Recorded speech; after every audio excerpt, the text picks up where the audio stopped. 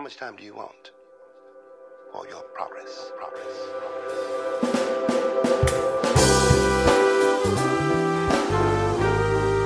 Welcome to Clatter Chatter on Things That Matter, the podcast that is intellectually engaging, theologically reflecting, encouraging, sociologically imagining ways in which we can live.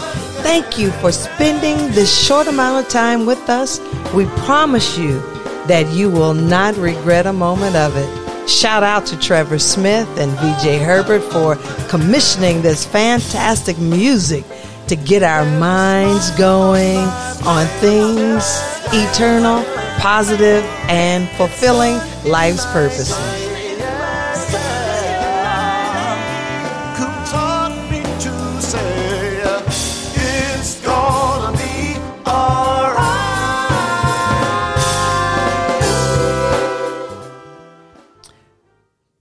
Hello there, Dr. Hayes. Good morning. How are you? Fine. On this Friday, January 20th, 2023. Can you believe that the first month of 2023 is over half gone? Time flies when you're having fun. It flies when you're having fun, and we have experienced all kinds of interesting weather concerns. Atmospheric river, I never heard of that, but it certainly dumped tons of water on the state of California. We had bomb cyclones that dumped tons of snow in various parts of the country. So on one coast, you had the atmospheric river. On another coast, you had the bomb cyclone in Buffalo, New York. And then in the middle, we had a combination of it all from tornadoes. I heard that January 2023 was the second worst month for tornadoes hitting the South. And in the Midwest, we've been struck with the combination of weathers as well. So I think it's indicative of the storms that are yet to be on the horizon. Buckle up. We're in for an interesting vortex of a season politically. In less than a year, we'll be hearing those who are throwing in their hats to run for the highest office of the land who will be volleying for those positions. I don't even know if I'm ready for it because, Dr. Hayes, I'm still kind of in an interesting space to know that whoever this person that got elected from New York, whatever his identity is, I don't know if it's George Santos or if it's George Sombrosky or if it's Anthony Valander or however many names. You could just turn the wheel and let it. We know what he looks like, even if we don't know his name. He look a hot mess. We sure do know what he looks like. My goodness gracious. And guess what?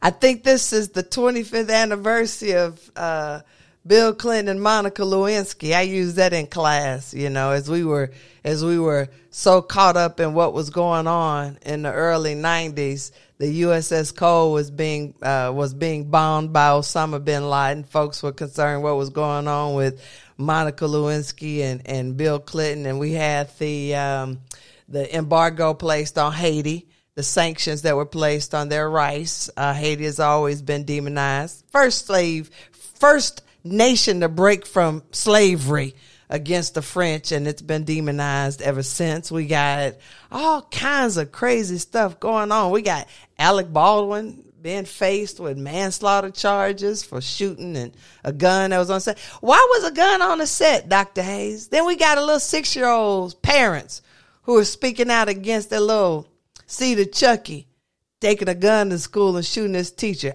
I'm gonna leave my opining alone for what I believe the ethnicity of that child is. Anyway, come on, Dr. Hayes. Yes, let's not rescue me. No question. There's a lot going on, and a lot of questions around all those things that are going on, and it makes you wonder, where people's head is. It's mind-boggling how how simple and how gullible so many people are, and how people are of that ilk are ready to follow these other crazy people wherever they go. So we've got ignorant people trying to run the country. It's a sad thing, but it's a sign of the times, if you ask me. The Lord said a time would come when you would heap to yourselves leaders who care nothing about you and who really are not fit to lead. So what do? We continue to keep our faith in God and remember that God promised to bring justice upon the earth. And so we have to be on the side of God and be those who represent the cause of justice wherever we are, whether we're in small groups or whether we're leaders of nations. We ought to keep before us the principles that have been handed on to us to treat others as you would have others treat you. Well, sometimes people like to be, because of maladaptations, maybe get excited about being treated horribly because that's all that they know. And so this whole idea of doing unto others or treating people the way you want to be treated, if all you've known is degradation or abuse or systemic oppression, my dad always says when we take on the ways of the oppressor, that becomes kind of problematic. Once we have experienced perhaps liberation, and then we go around and subject others to the same thing that we were subjected to, and then pretend that it's okay. It's an interesting space, Dr. Hayes. I don't know. Well, we learn what we live, and so sometimes the things that we learn are the way to what we think is survival, and that if those who are abusing us have progressed using these tactics, and we feel like, well, maybe that's the way to go in order to progress in this world. So it's sad, but I think people always appreciate kindness, whether they're accustomed to being treated kindly or not. I think they know and recognize when they're being treated with respect. So I think we should do it. Yeah, and I one of the things so this was the beginning of the semester for one of the colleges that I work for, and the second week of college for another institution, and of course is the week that we commemorate Dr. King's life and legacy. And one of the things that, and I'm saying, and this is certainly a bird walk, but when you think about the bookends that happened, and I call it the bookends in the decade of 1960, you have the assassination of a president, you have the assassination of his brother, the Attorney General, at the end of the 60s. Then you have sandwiched in between the assassination of Medgar Evers, Malcolm X, Dr. Martin Luther King, Huey Newton, and others that we have unnamed. We have even before that the lynching of an Emmett Till.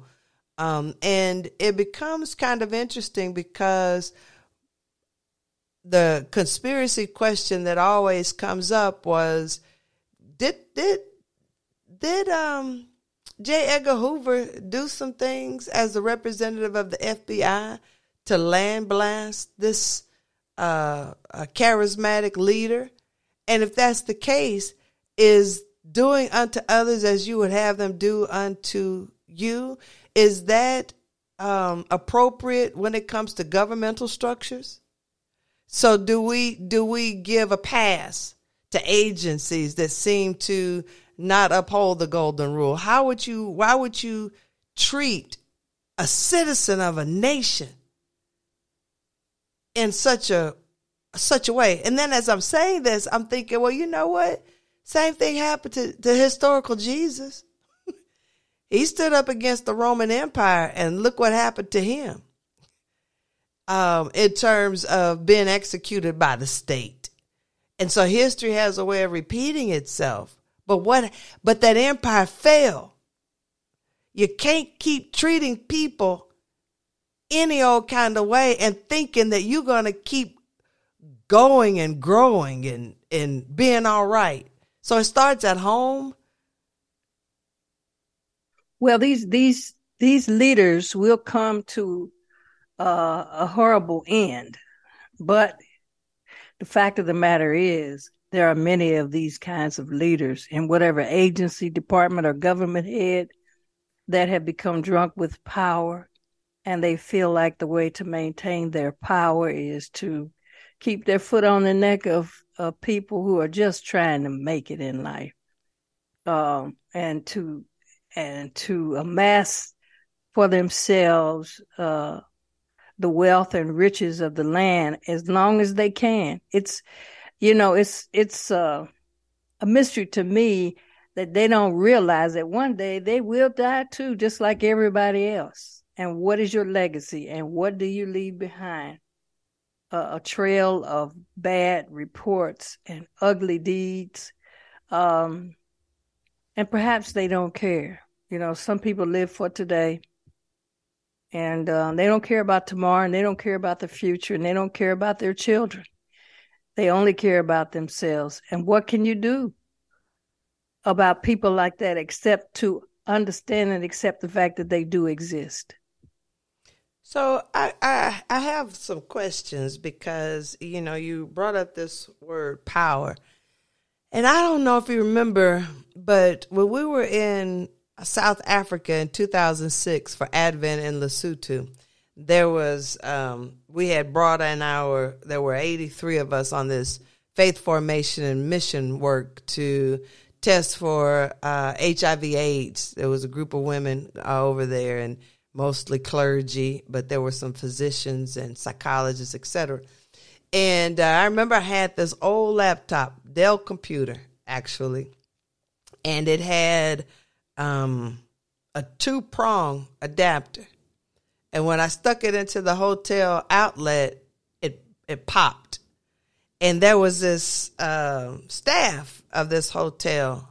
His name was Laponte.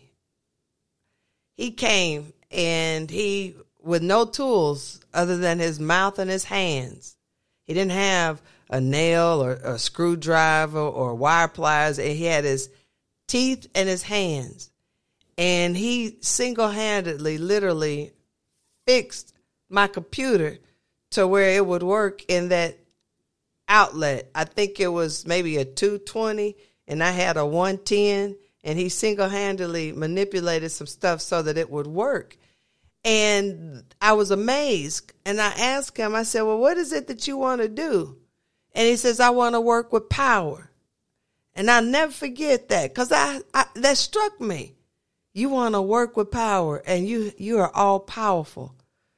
What do you mean? Your hands are power, and you have done more than what people with an engineering background or access, in my mind. You did this with your teeth and your hands, and you rewired a whole space so my Western context could fit into an Eastern or an African context. And so you brought up this whole idea of power, and I know he was talking about electrical power, but I took it to a whole theological space, right? I took it to a place of supernatural ability. I took it to this whole idea. But one of the things that I do know is you can't touch power.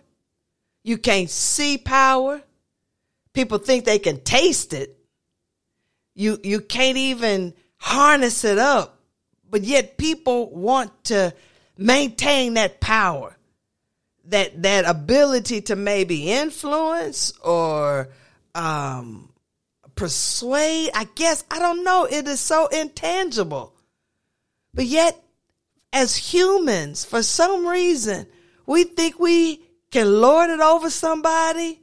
We manipulate it. We want to hold on to something, and it's what is power?